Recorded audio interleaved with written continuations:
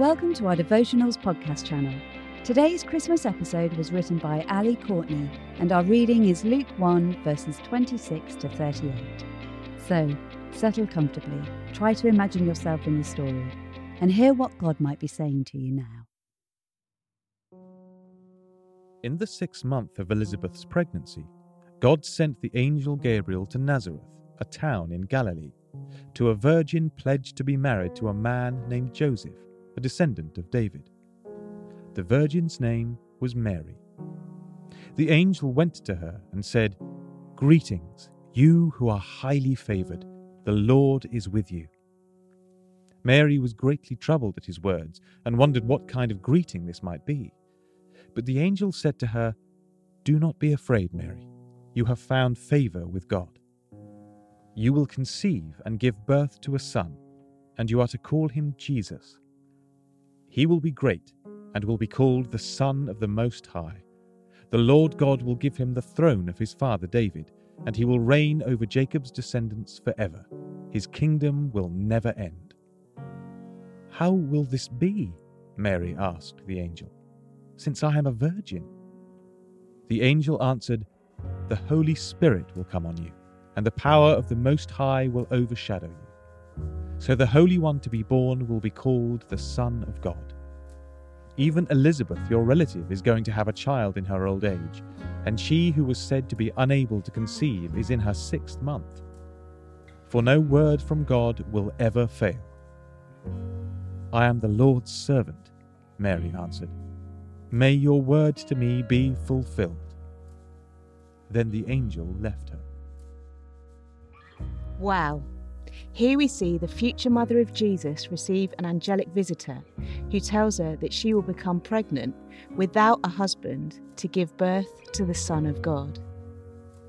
If we already know the Christmas story, this part can seem so familiar that we don't always stop and consider just how momentous this occasion was for this teenage Jewish girl, Mary. The Old Testament prophet Isaiah, living 700 years before Mary, prophesied to the people of Israel, "Therefore the Lord himself will give you a sign. The virgin will conceive and give birth to a son, and will call him Emmanuel." The Jewish people had been waiting for the fulfillment for centuries. Had Mary ever dared to consider that she could be the chosen one? Before this moment, what hopes and dreams had been stirring in her heart for her own life? I have always been someone with lots of hopes and dreams for my life. As a teenager and younger adult, I hoped that God's plan for my life would take me off around the world, learning other languages, mixing in unfamiliar cultures, being part of mission and adventure for Jesus.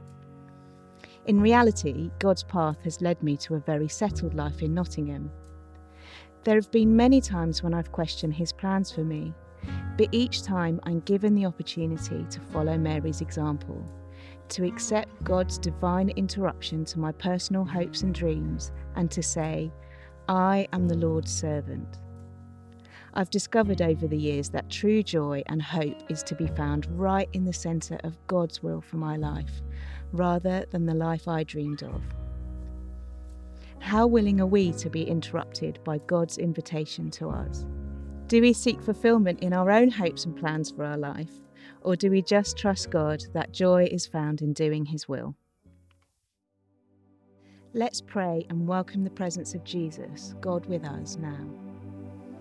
Christ, I acknowledge you. Christ above me, very God of very God.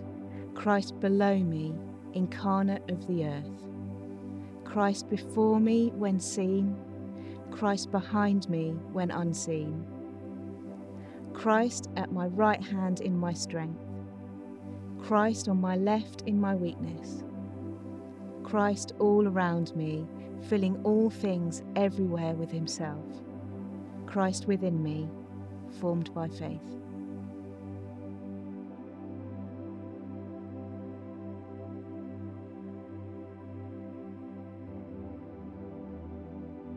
Pause and consider any hopes and dreams you have for your own future. Ask God to help you become interruptible and willing to follow his will like Mary was.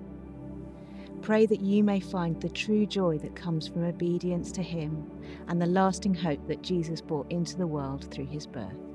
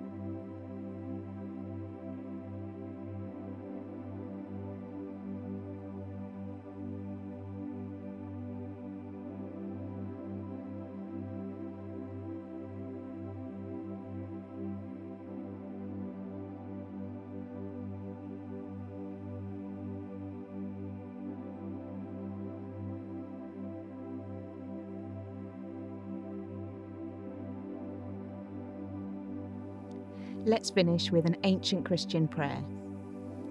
Almighty and everlasting God, who stooped to raise fallen humanity through the childbearing of Blessed Mary, grant that we, who have seen your glory revealed in our human nature and your love made perfect in our weakness, may daily be renewed in your image and conformed to the pattern of your Son, Jesus Christ our Lord, who is alive and reigns with you in the unity of the Holy Spirit, one God, now and forever.